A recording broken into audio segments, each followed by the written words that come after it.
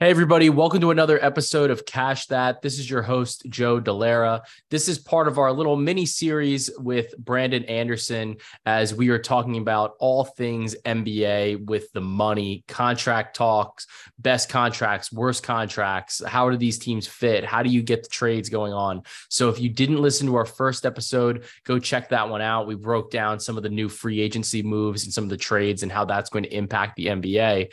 And then for this episode, we're going to be talking about the 15 worst contracts in the NBA. Brandon's got a nice little list compiled here. I generally agree with this list, but you'll see if I give any pushback on any of these guys. But it's nice to have Brandon here. He's really helping me out because, as you guys know, and I've talked about, I'm getting married and we're going to try to slow roll this content for you. So we're recording this before the wedding and, it should be coming out while I'm away so that we have some good Cash That podcast information and episodes for you. But Brandon, how you doing?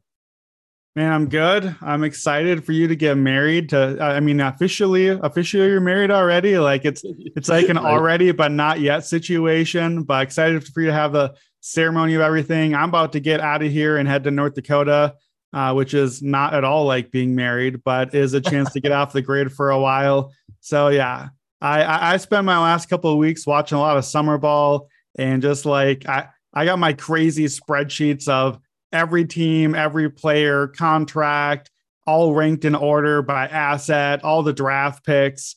And so just like adding in the new rookies, like I don't know about you, this is probably just a me thing. I used to play a lot of sports video games growing up. Yeah. And I loved like when they had like franchise mode, I'd spend all like 95% of my time. Like I would purposely not buy the new game because I would take my old game and turn it into the new year. And I'd be like, no. I'm adding the player myself. I know their speed and their acceleration and all, like I'm going to put them in myself. And I'd take the old guys and I'd like update them to their new abilities, looking at their stats and everything. I feel like this is like is this an adult version? Maybe this is just still my kid version of doing that. So all the stuff we're doing is just like the outpouring of, okay, so I've done all that. I've got my like chessboard set for the new league year. And what have I noticed along the way about all this money stuff? Yeah, no, I think it's a fascinating thing because I always remember doing it when I was younger. I always wanted to get the update because I didn't want to spend the time to put the people in. But then like it got a lot better as as you started getting like the internet that you connect the system to it, and then you could just download somebody else's roster that had like the people in the middle of the season. But it's definitely really fun and it's definitely interesting. And I think one of the things that you kind of notice when you're doing those GM moves and things like that, you're like, well, like I can't trade this guy for this guy because of this contract or whatever. And like I remember just always giving like max offers to people because I was like, no, I want them on my team. And now I'm thinking about it, I'm like, oh, like you can't do that. I was a bad GM. So. You were the GM for today's episode, Joe. You would have been, all your contracts would have showed up on Brandon's worst video game contracts tiers episode. So that's a good setup for today. It's literally perfect. I remember when I was doing it with Madden, I would just franchise everyone. I was like, why am I not like you can't go anywhere. You were a bad owner, a bad GM as far as team building, but you were just like a bad person owner too. You were like the bad guy from like Space Jam that like entrapped the guys and wouldn't let them leave anywhere. Exactly. I was like, nope, you're staying. I don't want to tell you. 1 year deal though. So I think that leads us into here a bit. I know that you kind of had some guys that were close. Do you want to touch on them? Let's start with them. And then I guess we'll kind of go as you have these tiers broken down. Yeah, so let me touch on like the methodology a little bit too, just for people that don't want to hear the nerdery of how we got here is, and we talked about this in the first episode. Again, you're going to want to listen to all these in order probably because we'll kind of carry on some of the stuff we talked about. But effectively, like at the top of the last episode, we talked about the rising salary cap and the different thing of like where an average salary used to be maybe 15 million for an average starter and how that's gone up. And how the cap's going to continue to rise, probably 10% a year for multiple years into the future. So seeing all that, I then basically go through and not for rookie deals because rookie deals are locked in on their lower numbers, but for anything that's basically not a max deal, not a rookie deal, or even really for the max guys, I then say, okay, well, what are you actually worth? By the way, I also rank every player in the league every year by position because I think that stuff matters. Like I like to rank things anyway, but like if I know a guy is about the 8th best point guard or the 15th best point guard, like I need to know that because that tells me how good the player is going to be compared to his peers and how it helps the team. That tells me how much is that guy worth? Is he an above average starter, 8th best, or is he an average starter, 15th best? So after all that, I basically give, here's what I think is the fair market value of what a player should be worth. That's probably not even fair to call it fair market because everyone gets overpaid in the market. But here's what a player should be worth to their team based on the rules in place and the salary cap. And then I just kind of start to rank from there. So going off of that, I have 2 groups of dishonorable mentions. You can't really be honorable mention when it's the worst contracts tier. So dishonorable mentions. First, there's guys that I think that probably people listening might expect would be on this list. And honestly, we talked about a bunch of these guys already in the first episode. So first kind of group of dishonorable mentions, these aren't really in any order, but these are the brand new contracts. They're bad. They're not contracts I want. They all are, to me, negative contracts, but they're not awful contracts. They are not quite bad enough to make the list. So guys who, for me, fall into that list, Khris Middleton. I talked about him on Twitter. Initially, he barely made it into this top 15. We talked about how his money ended up coming in like $9 million under the total. He does have that player option, which I think is bad because it is a danger for the team, doesn't help them. But Middleton just slipped out of my top 15 now. He's a good player. Obviously, they need him there. Kyle Kuzma, surprisingly, much as we know, I hate Kyle Kuzma. I do not think he's even an average starter. What is he, like 4 for 90 or something? It's crazy. I will say, I won't hear the Kyle Kuzma slander just because of the one triple-double that he's gotten. That's true. So, Kyle Kuzma has made you some money and fame. So we probably got guys listening to this podcast right now, specifically because of Kyle Kuzma. Probably, honestly. That's fair. We'll leave the Kuzma slander out. Our guys, Max Strus, Gabe Vincent, Nick Vucevic, my Chicago Bull with his extension, Isaiah Stewart on that extension, Jakob Poeltl. All of these, to me, contracts are overpaid. That's how free agency goes. Like, guys are always going to get more than what they really should. That's basically what happens in all of these deals. But they did not get egregiously overpaid. And again, a big part of that, like we talked about in the first episode, the cap keeps going up. So where most of these guys, like the main thing I'm going on here is I'll call marginal value. So I say, okay, this guy got paid 4 years, $100 million.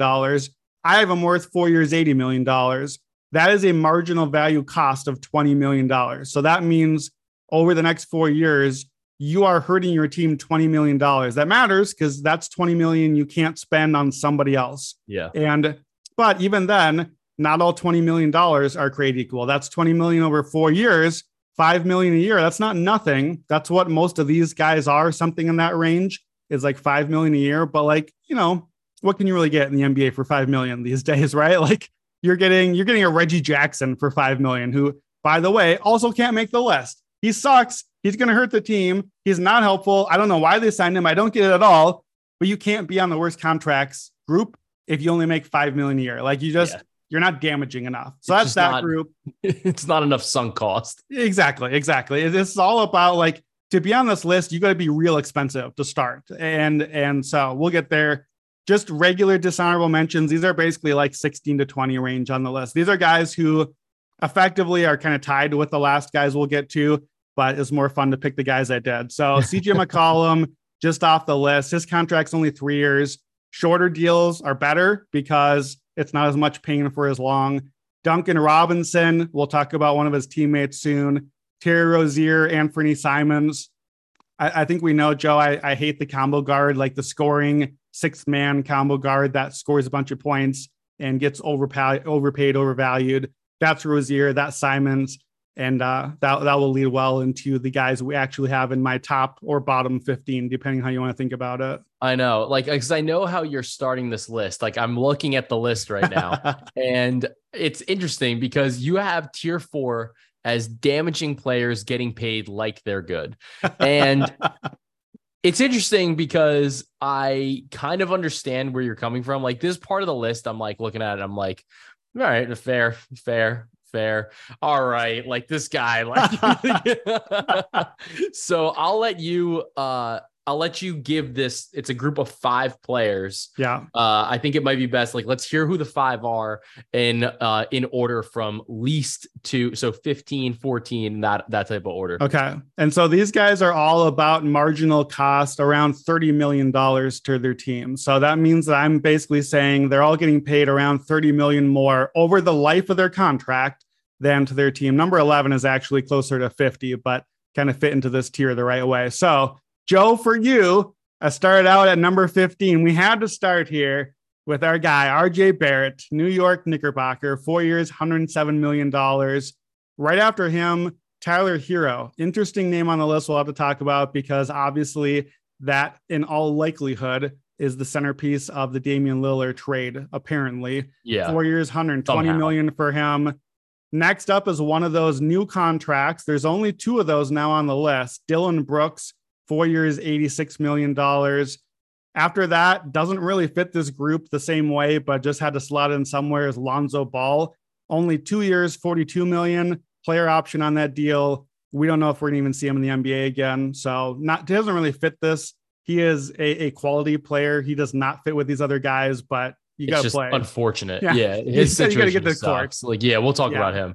And then last one, number 11. And again, reason he's highest in this group is because he's getting paid the most, 4 years, $123 million. He's also the oldest, so less time to get better. That's Jordan Poole. And he's another one that we saw him traded as well this summer. And I think we saw him traded in part because his contract was shaping up to look pretty damaging and Golden State needed to get rid of the money while they still could. So 15, RJ Barrett, 14, Tyler Hero, 13, Dillon Brooks, 12, Lonzo Ball, 11, Jordan Poole. So I guess my question for you on this list, right, is of these players, I think Lonzo is interesting. Like Lonzo, I think you almost have to consider is just like, it just is unfortunate. Like I think Lonzo, I think honestly, this contract for Lonzo, had he been healthy, we might've been looking at this saying this is one of the best value contracts. Yes, absolutely. Honestly, like I think he was that good prior to the injury. So the conversation around him, I think is like, it just is an unfortunate situation for Chicago, for a team that kind of went all in on like older dudes that don't do a lot of things right. But like Lonzo kind of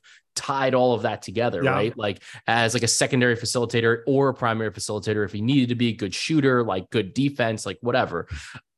Of the other 4, no, actually, let's not even count Dillon Brooks. Dillon Brooks sucks. Like, hey, that's Canadian national team Dillon Brooks to you. But yeah, right.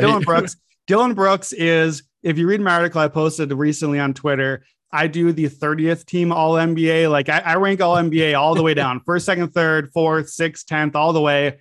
Dillon Brooks is my worst team all NBA. And he is my LVP for the year. He is my least valuable player. I respect that dude. Go look at his numbers, his advanced metrics and his negatives, Vorps and Schwarps and all that. He led in minutes the Memphis Grizzlies, who coasted to the 2 seed.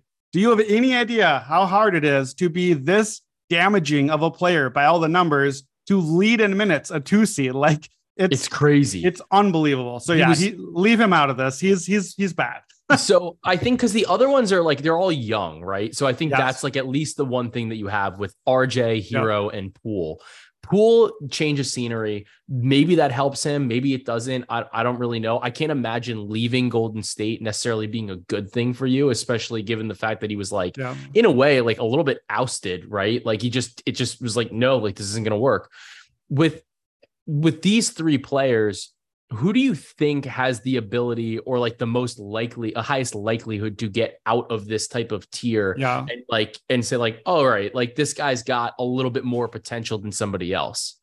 So I think really that's the right question to be asking. And it's a question I've learned as I've done the same exercise over maybe 6 or 7 years now. I've learned where to leave guys out. Like initially when I did my just marginal values, a similar player in this vein, but like the good version of them is Devin Booker. And Devin Booker has slowly become the good version of them over time. And then we saw him be like molten lava in the playoffs and like, win games on his own against the champions, against Denver.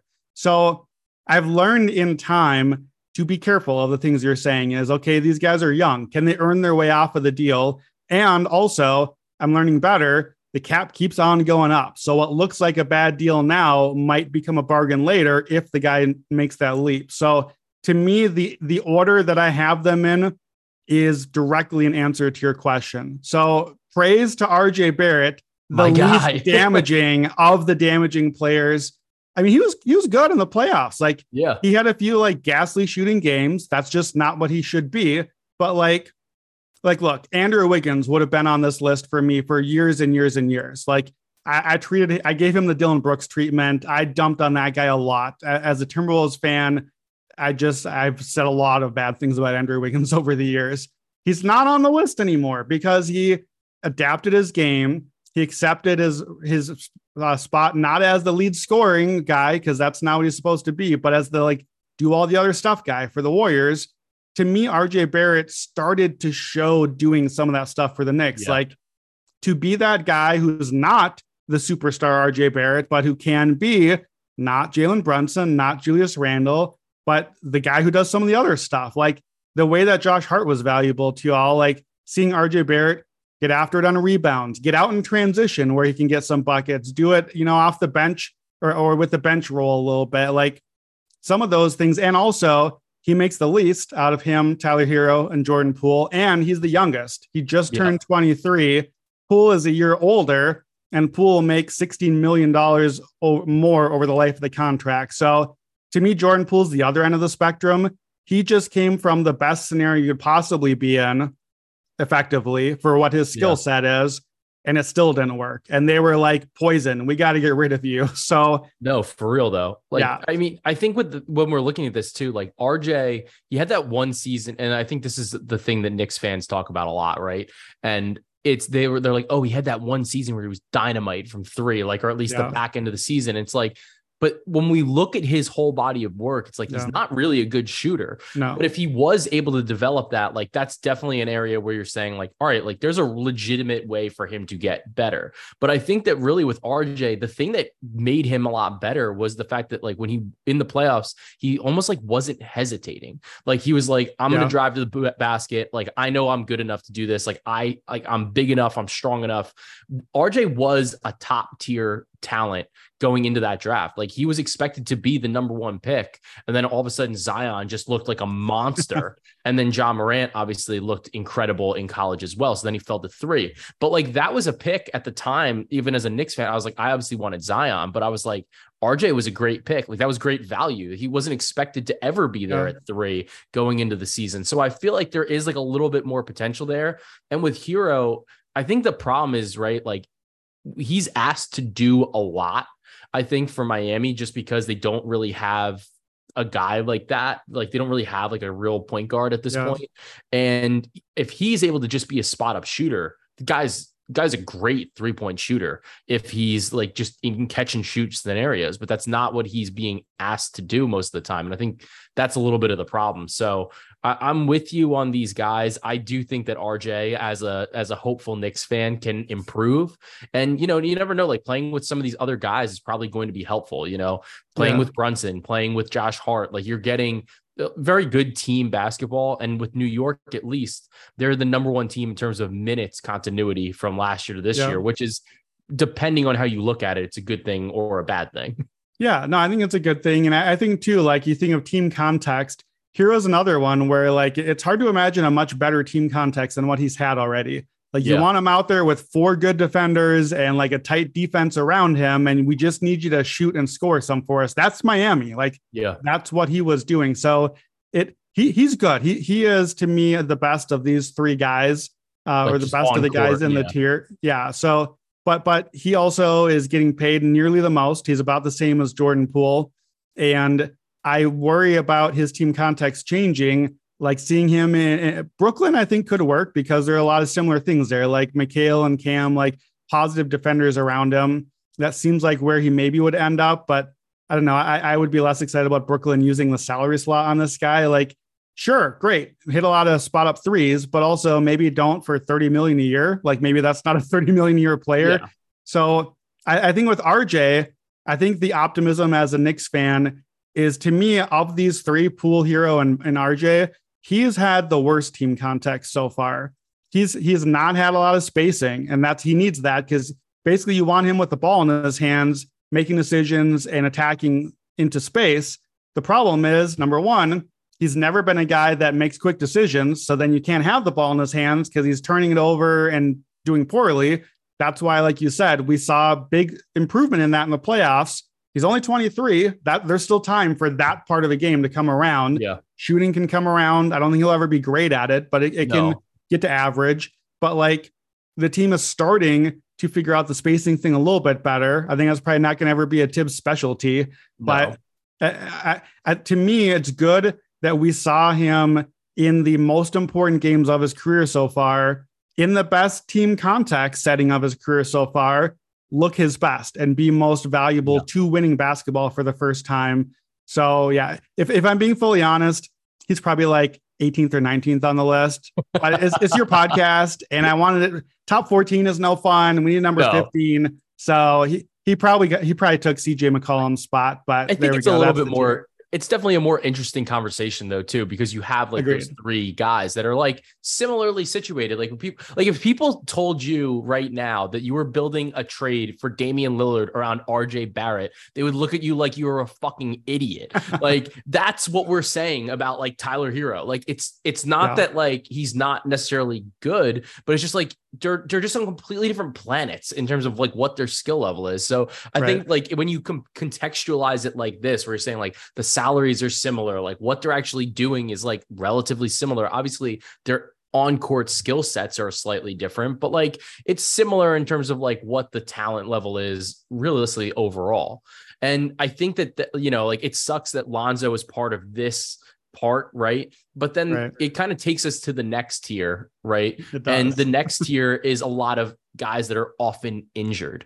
And that obviously changes the dynamics, because it's like you're getting less value per game played, or it's more expensive per game played. But sometimes these guys, their ceiling is so high that it's like, we have to do it. What guys did you group in this tier? And, what do you think about these couple players? Yeah, and maybe Alonzo should have just like moved down a spot so he could have been in this tier as well. Either way, kind of fits there. To me, though, I love Lonzo. I agree he would have been a very positive contract and a very positive like connector, but he's not a star. That's a different sort of player. The guys in this tier, at least if healthy, are supposed to be superstars. Yes. So let me run down the list of 4. Tier 3, the injured guys. Number 10 is our guy Zion. You talked about him with the RJ draft. Zion is just starting his max rookie extension now, 5 years, $197 million. He's 23 years old. I have no idea what Zion is worth. I have no idea. We have no idea if he's going to play. If he plays, this is a bargain deal, and it goes immediately onto one of our best contract list. If he plays and is healthy, he's awesome. So we'll talk about him. Number 9, Zach LaVine, 4 years, $178 million. It's possible that it's only 3 years. It's a $49 million player option at the end, but we've seen that knee injury creep up with him. That's really the biggest reason he's on here.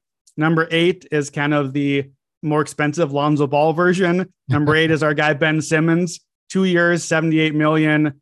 I don't know if that dude's going to play basketball anymore. I don't know if he wants to. And then number 7, maybe a surprise, Michael Porter Jr., 4 years, $148 million, fully guaranteed, no options. That's the contract for him. And to me, that's one that is a little bit worrisome for our defending champions right now. So 10 Zion, 9 LaVine, 8 Ben Simmons, 7 Michael Porter Jr. Yeah, I think this part of the list is interesting. I think Simmons is one we can kind of talk about briefly and quickly first. It's really just when he was healthy, when he was playing for Philly before that, whatever happened in the playoffs where he just wasn't shooting layups. When that happened, he was great. I think Ben Simmons, I was a Ben Simmons truther almost. I thought he was really, really good.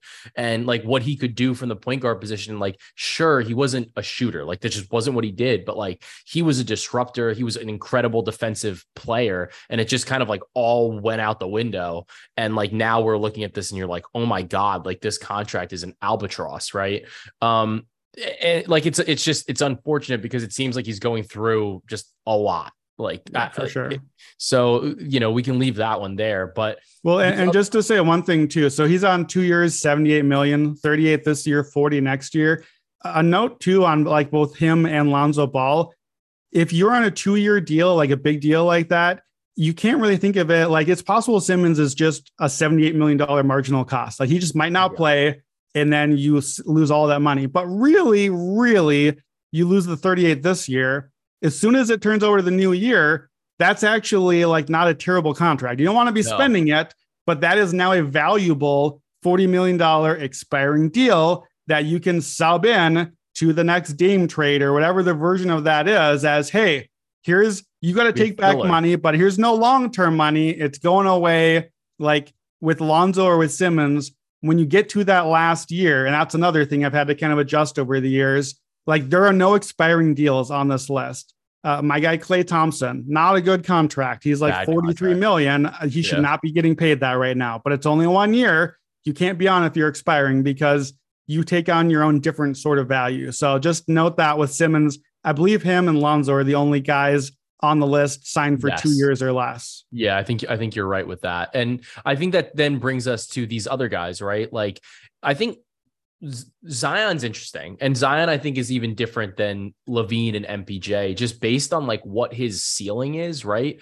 Like Zion is one of those guys where you look at it and what he does when he's actually on the court and you're like, oh, this dude's good. Like he is like wrecking defenses. Like he's a bender. Like what he does on court is dramatically changing like the outcome of a game, of even like a franchise. And we're watching that almost happen and play out right now in New Orleans as a team that's trying to stay under the tax. Like we kind of know historically New Orleans is not going to pay the tax. So what do you do with Zion here when you have this monster contract, but like he's not playing and you're trying to keep under the tax, and like the rest of the team is a contender and they're really good when he does play? Yeah, I mean, to me, Zion is the biggest. He was the hardest one to place on the entire list. Is he even on the list? Should he be a value contract? Is he number one on the list? You could make an argument for that as well. Like if I knew Zion was going to be basically healthy, as much as like, say Giannis, for example, like there's going to still be nagging injuries along the way. But if I knew he was effectively healthy for 5 years and we get the Zion we're seeing, he to me would be probably a top 5 asset period in the NBA on whatever deal. I don't care. He's worth more money. Healthy Zion is worth more than the NBA allows you to pay a player, period.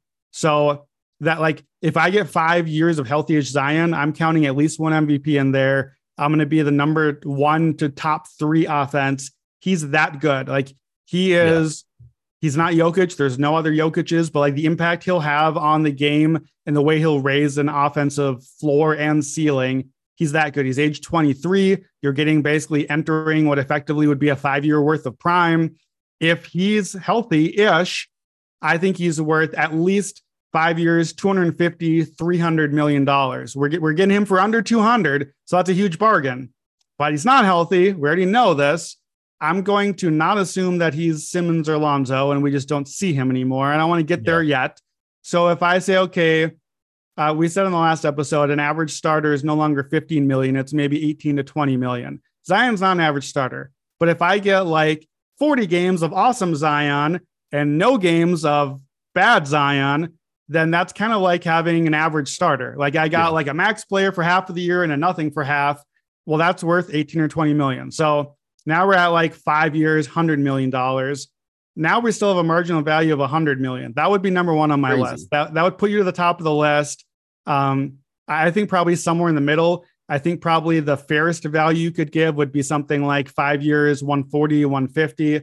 The truth of the matter is this: there's 30 NBA teams and 20 of them, 23, 25 of them have nothing close to Zion's approximate value if he's good. He might be terrible and he might be the albatross that sinks the Pelicans, and he might be why the team has to relocate because they're so bad and sunk so much money into him that it like literally ruined the franchise. It doesn't matter. He's so good and so valuable. If he hits, you have to do it. Like you have to pay him. You have to take the chance. Yeah. That's why he's last in this tier. And that's why, despite all the things I said, I would be fine with him just not being on the list at all because like, again, there are other guys, there are other like max type guys. Like again, Devin Booker still kind of made this area of my list, not as an injury guy, as a guy that like has gotten much better, but still is really expensive. But like you got to pay for the star because if Devin Booker is the thing we just saw, then it doesn't matter the price anymore. Zion is that good. LaVine, MPJ, Ben Simmons, they're not that. They are a different version of player. They are all stars if they're healthy, but they're not Zion. Zion is MVP level if healthy. You just have to take the risk. And so I don't know where he goes. Number 10, like end of the top 10 seemed like a good kind of compromise. I think you're right. I think it's one of those deals you just have to pay for. Whereas with like LaVine, Michael Porter Jr., these are two guys like I thought LaVine was going to be really good. And then the DeMar DeRozan acquisition, I think really like stifled his growth to a degree. And then with MPJ, it's like, look, if you're Denver, I think you just have to live with this contract. Like, it just doesn't matter. Like, you won a title. You've never won a title before. You never made the finals before. Like, you paid to have your guys and like have like a crack at the title, and it worked. So I think like that's the difference between like LaVine and MPJ to me, just because like MPJ was kind of that like X factory piece, like him, Bruce Brown, right? Where it's like, look, Denver felt like those were guys that they needed to surround Jokic with to have a title contender. Whereas LaVine is just kind of like middling on the Bulls. That's kind of how I feel the differences between these two guys. Yeah, I think so. I think MPJ is kind of the bigger X factor, both that he has probably still the higher ceiling, but also the lower floor of the two. Yeah. To me, the fact that Denver just won a title changes MPJ's career because I genuinely think if Denver would have lost the finals, but not to Miami, like to Boston or Milwaukee or someone respectable, then probably that would have been fine. If Denver doesn't make the finals this year, the year that we just finished, I think MPJ is off the roster. Traded. I think he's traded this summer because this team is really expensive and the Kroenkes do not like to pay out of their pocket. Like they're in this to make some money. Yeah. And he's the guy, he's the swing piece. Like he's the only real upside left on the team. They've got like, the bench is gone. The bench is all these young guys now that we just have to develop and hope can like soak up some minutes and turn into a Monty Morris type player for them. And they probably will, but like, Jokic is already awesome, doesn't need to get any better, is already the greatest. Jamal Murray, we saw take the leap in the playoffs. We saw what he can be now. Aaron Gordon, he is what he is. Like he's KCP is what he is. They're fine. They're what Denver needs, but they're not going to give the team a boost. Like if there's a different level for MPJ or for Denver to get to, it's got to be Porter. But I don't know if he can be around for it because look, I bet on him a bunch in the playoffs. You and I both did on rebounds and threes and we had a first person viewing. It did not go well. Our bets did not cash on Michael Porter Jr. He was bad. He was bad in the playoffs. He barely even could stay on the court in the finals because he could not hit the broadside of a barn. Yeah. He's not that player. So I don't know, is that he tweaked his back or he just, you lose whatever the confidence or I don't know what it is. But to me, he's a very fascinating contract on this list because I think there's a very good chance that he is not on Denver's roster a year or two from now. Even if he becomes a star and what you're paying him for, then maybe you just suck it up and keep on going. And maybe you have to get rid of Gordon and fill in the gap there or something. But in all likelihood, at some point, Denver is going to find more value. Even if MPJ is that good, Jokic and Murray are so good and Porter Jr. is not really a defender. Like his skill set, somebody else. Yeah. Right. You need a different thing. You don't need what he could give you, even the really good version of him. And the something else that Denver is going to end up needing is like 2 or 3 guys in the salary slot instead of 40 million, which is where he's at in the final year of his deal. So I think at some point, MPJ probably needs to get traded for 2 or 3 salary pieces.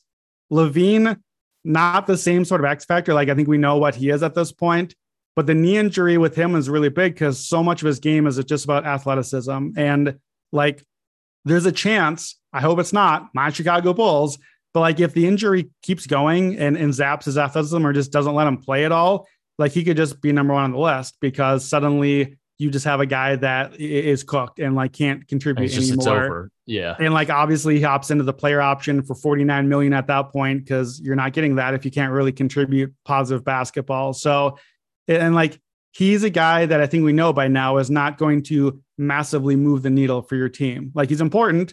And if you are, like the Sixers, or if you're the Lakers, if you get Zach LaVine as your third guy, okay, well, we're talking now. Like, come in and just like knock down shots and be open. The one thing. Yeah. Yeah. So like, I think that he could still be that. And I would guess toward the end of this deal, he probably becomes that somewhere. To me, he is, and we'll get here, spoiler alert, but he is Bradley Beal, but not as bad. Like, they're very similar players, but it's just not as damaging of a contract. But to me, as a Bulls fan, quote unquote, I will unquote myself on that. To me, the Bulls are the Wizards, except that the Wizards decided that who they were and pulled the plug, and Chicago hasn't admitted that to itself yet. But the LaVine Beal comparison is kind of the core of that to me. Yeah. So I think that's a great point. And I think it leads us into our next three, who are honestly not the most interesting players to talk about, right? They're not. So we won't have to say much about these guys. We'll keep this part a little bit shorter, but you have this tier titled as secondary guys who think that they're not. And I think it's fascinating because I think you're right. And I'm most interested in the last guy that you have here. It's a 3-person tier. Hit us with this list. So let's just do the first two first, because then the other guy I think we'll do separately. So number 6 is Jeremy Grant. He's our last deal that has been signed this summer to make the list. Kudos to the NBA, by the way. Normally, if I do this list every summer, normally like 5 to 7 of the top 10 are deals that just got signed, because that's how this goes. Every year, awful money comes in and it gets worse every year. In this case, the cap is going up so much that I kind of reverse the trend a little bit. 5 years, $160 million on him. And then number 5 is DeAndre Ayton, 3 years, $102 million. He's 25. He can't stay on the court in the playoffs. Like you said, like, these are like fourth banana dudes on like a really good team. And they're getting paid as second guys. So they probably think that they're stars. They're just not that interesting, rough. But they're getting paid too much. And I mean, I think for both of these guys, it was situations with like Phoenix. Phoenix was like, well, we just got to spend the money here because like we can't replace it. And then with Jeremy Grant, I think it was like a half-assed attempt by the Blazers to keep Dame. And then it's like, well, we can't renege on this contract offer. So I think that leads us to this next guy who is particularly interesting because of the fact that like he didn't sign the deal yet, but we know it's like inevitable that he is going to get this deal. And that guy is Jaylen Brown. Yeah. So this is our hypothetical slot. This is assuming Jaylen Brown signs that supermax that he is now eligible for because he made All NBA. He should not have made All NBA. And that's the rules. He's now eligible to sign a 5-year, $290 million supermax deal versus without that, the max he could have signed would have been 4 years, $184 million. So because of the all NBA inclusion, he is eligible for an extra over $100 million now to this deal. I have Jaylen Brown's correct value, and this honestly is giving him a little more value than I would want to personally. I think that he's a little more overrated than I'm letting on with these numbers, but I have him worth 4 years, 180, which is about what he should be getting without the supermax. But if it's a 5-year deal, I have him 225. So marginal value, $65 million, $13 million a year over the next 5 years. So that's Jaylen Brown. And I'm very curious. He's the only Celtics on this list. We're going to get on our next episode to the positive values. There's a bunch of Celtics on there. Boston has been really good at getting great contract values. So I wonder if this whole conversation on Jaylen is going to end up moot because maybe he just doesn't get the supermax. Maybe Boston is too smart for this and doesn't get there. If he gets the 290 and gets paid this crazy massive deal like that's an average value of $58 million per year, which means that we're up 65, getting towards 70 in the final year at age 31. It's just too much. He is not a face of a franchise guy. He's not a number one. I think if he goes to a team to become a number one, it's going to go very poorly for him and for that team. And I think that he is going to end up on this list if he signs that supermax deal. Yeah, I think with Brown, it's particularly interesting because I think that the talent is redundant to Tatum, but just not as good. So it's like, it's one of those situations where like Boston really, I think, should explore trading him like like they should strongly consider trading him, just based on that, and like get somebody else that would fit alongside Tatum a bit better. We'll see what they do, but I think it's a particularly tough spot for the franchise, because they're now presented with this decision with like, you have two guys that are really, that like, he's still good. Like, he's not like he's a bad player, but it's just like the amount of money is going to contextualize the play, which is like unfortunate for Jaylen Brown, because he does have instances where you're like, wow, he's really good, but it's like, he's not super max good, despite the fact that he qualifies for the super max. And I think that brings us to like one of like the saddest parts of this tier one massively damaging deals. This has to like literally just hurt your soul on like a regular basis, that way that you have this done. I mean, it's just like, it's a crumbling center here. So that is a well put, Joe, a crumbling center indeed. My Timberwolves fandom comes to die and cry and just live out a miserable life here. Like, we almost don't even have to talk too long about these deals, because I think there are no surprises here. Here's the final three. Number 3, massively damaging deal, Rudy Gobert, 3 years, $132 million. That third year is a player option for $47 million. Spoiler alert, he's picking up that option. He ain't going anywhere on $47 million. He was just not that great last year. Like, I have charitably offered him to be an average starting salary guy, which I think is charitable to his play last season.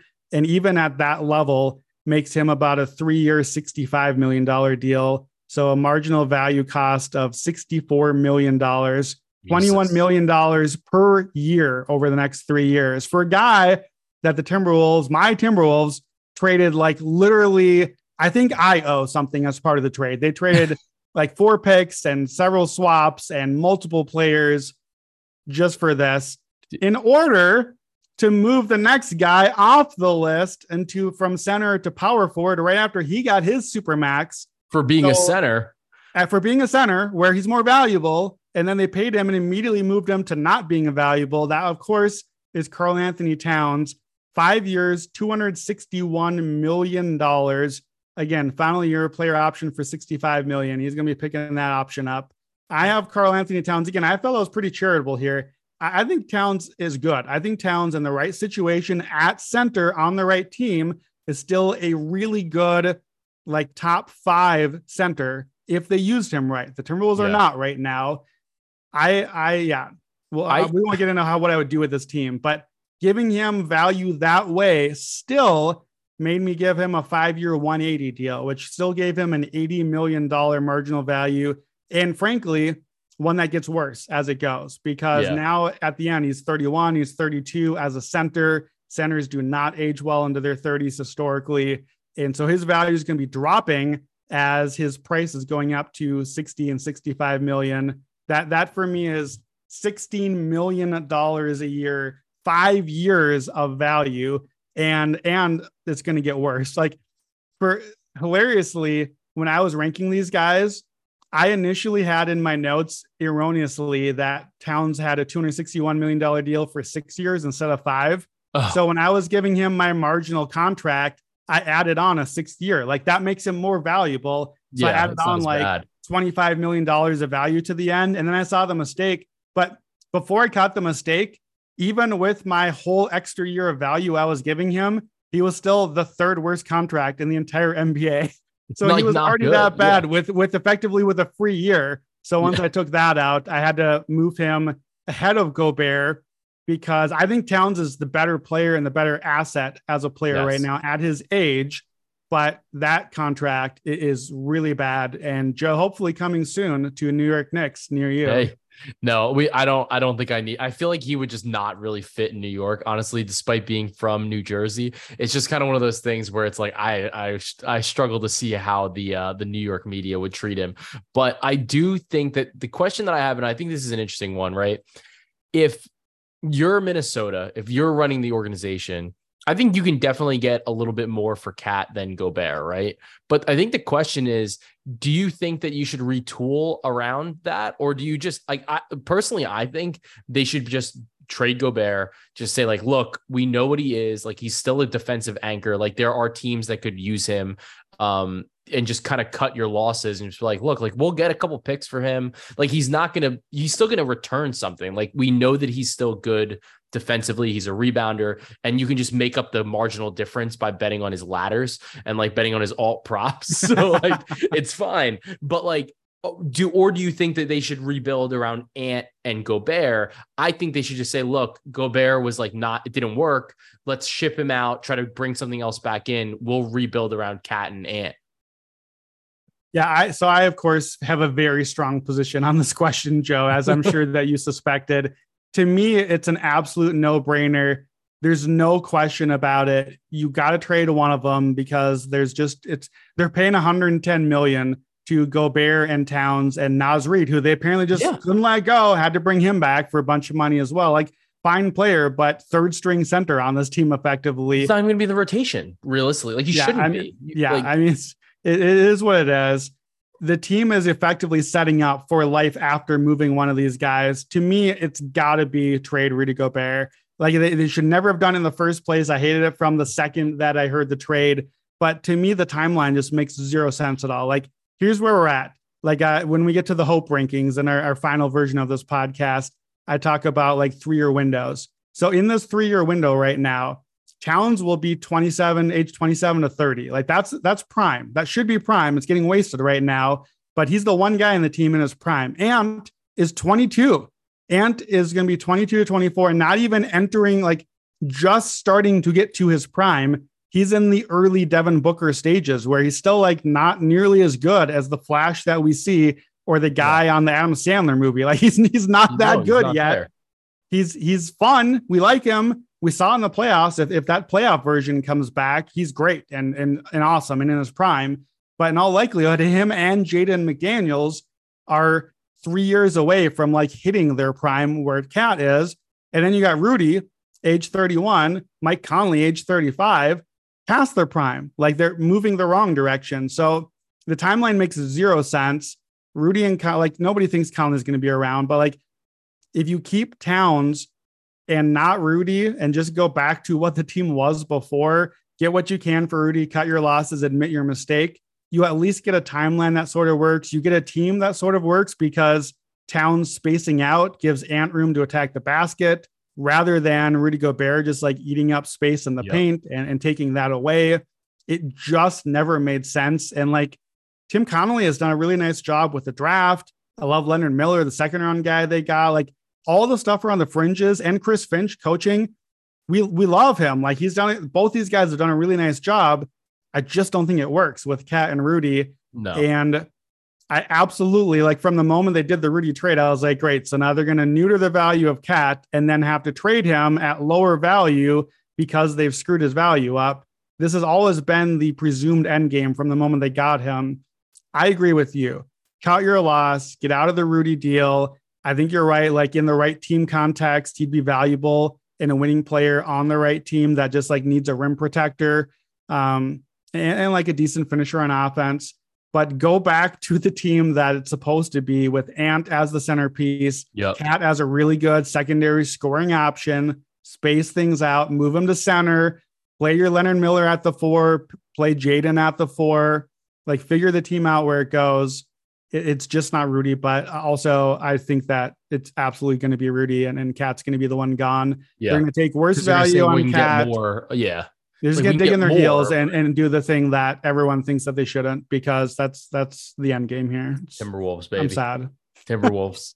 So at least though, the Timberwolves, they have 2 of the worst contracts in the NBA, but at least they don't have the worst contract in the NBA. We need a drum roll or some sort, like, we couldn't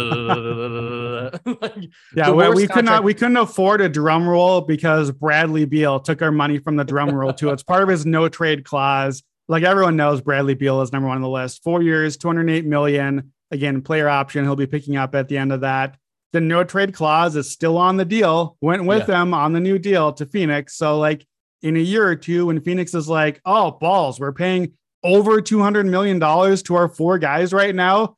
Like Bradley Beal is now the Michael Porter Jr. of Phoenix, where he's the guy that in a couple of years, when they figure out what they're doing, that they should be like, kind of redundant. We've got these other pieces here that do the Beal stuff better. Let's trade this salary slot for something else. Oh, wait, we can't, because he controls everything we do. He's the thing Damian Lillard is pretending to be, but actually has that much power in his contract. And on top of it, he gets injured all the time. And so it could be even worse than we have. I have $75 million marginal value here, $18 million a year. And even when he was really, really good, he's a horrendous defender on a team that badly needs defense. And he's maxed out to me as like a 3 BPM player, which is a good borderline all-star type player, by getting paid like he's this like top 10. He's getting paid like Devin Booker in the playoffs. Yeah. And he's not even Devin Booker in the regular season good, and never has been. Yeah, I know he led the league in scoring. Hooray for counting stats and points. Like, I know if you're listening, that's what you think. It's like, no, Bradley Beal is a good team building play. He fits a lot of teams. Everyone needs a shooter. Everyone needs a scorer, all the good stuff. But he's just not this valuable. He never has been. And the no trade and the 15% trade kicker and all the details put over the top. Bradley Beal, number one, he was there last year. He'll be there probably next year, and then start to fall down as we get toward the end of it finally. Yeah, I think Beal is particularly interesting. It's just like the contract, the no trade clause. I don't know if we're ever going to really see another one of these, like, again, for like a very long time, just because of what this was. Like, it's insane that Washington was like, yeah, we're going to tank. And then like they gave him this no trade. Like, it's crazy, because it's like, obviously he was going to ask to get out. And like, it's honestly, it's honestly like impressive that they were able to get what they got back for him, given the fact that he had a no trade clause and basically was like, I only want to go to Phoenix, who also had nothing to really trade for him. But like, they still got back like what was a relatively like decent package, I guess, just because the fact that they're out of this contract now. I mean, it's one of those deals where I think that Beal is good. And it's like what you said is kind of like what you were saying, but it's like the number is crazy. And it's like we start talking about players and we contextualize what they're making and how it impacts these teams and team building. And it's like, you're not really building a winner if you're paying Bradley Beal this much money. And like Phoenix in particular, where you're looking at them and you go, all right, well, you have Devin Booker, Kevin Durant, DeAndre Ayton, Bradley Beal, and then literally every other player on a 1-year deal with a player option because like you had to give them some other reason to play for your team. So that you're like, I'm going to throw a player option on for you because then at least you can kind of control it a little bit. But like that's what this is. It's nuts. So this deal sucks. Phoenix, you know, like I can't wait to bet against them. And I think that's kind of where this leads us, you know, where we're saying like, all right, like these are some of the worst contracts in the league. And it's not really setting your team up in the greatest position to succeed. Yeah, I mean, that's what I was going to say, kind of in a conclusion here. And you know, this is an actionable type podcast. So if I'm looking at an actionable takeaway here, I think from Denver's perspective, that MPJ is on the list is going to be a worry at some point, because either that he got hurt or that he has to move. Like at some point, I think Denver is going to have to do a 2 steps back, 3 steps forward sort of thing and kind of play the long game with MPJ, where they probably have to move him to get other pieces and get a little worse in order to get better later. And that could happen like in the middle of the year. You know, that could happen this year, for example. I think it probably won't now that they won the title. But at some point, that's a fear with like a Denver future. To me, though, it's impossible to ignore. Jaylen Brown is number 4 on the list. I guess to Jaylen Brown, to me, I posted this on Twitter the other day, and Celtics fan had an absolute heyday hating on me for it. Jaylen Brown, once he signs the super max, Jayson Tatum's on his current max for 2 years, but it's like the rookie max. He obviously is going to get the super max after that. He will deserve it. He's fantastic. At that point, after 2 more years of basketball, Boston is going to have to make a decision. Either they can have both Jays like they do now, but not have the amazing supporting cast anymore, or they can have Tatum, not Jaylen Brown, and keep the supporting cast. They can't do it both. They can't have Jayson and Jaylen and the really good supporting cast of like the 3 through 7 guys. They can't.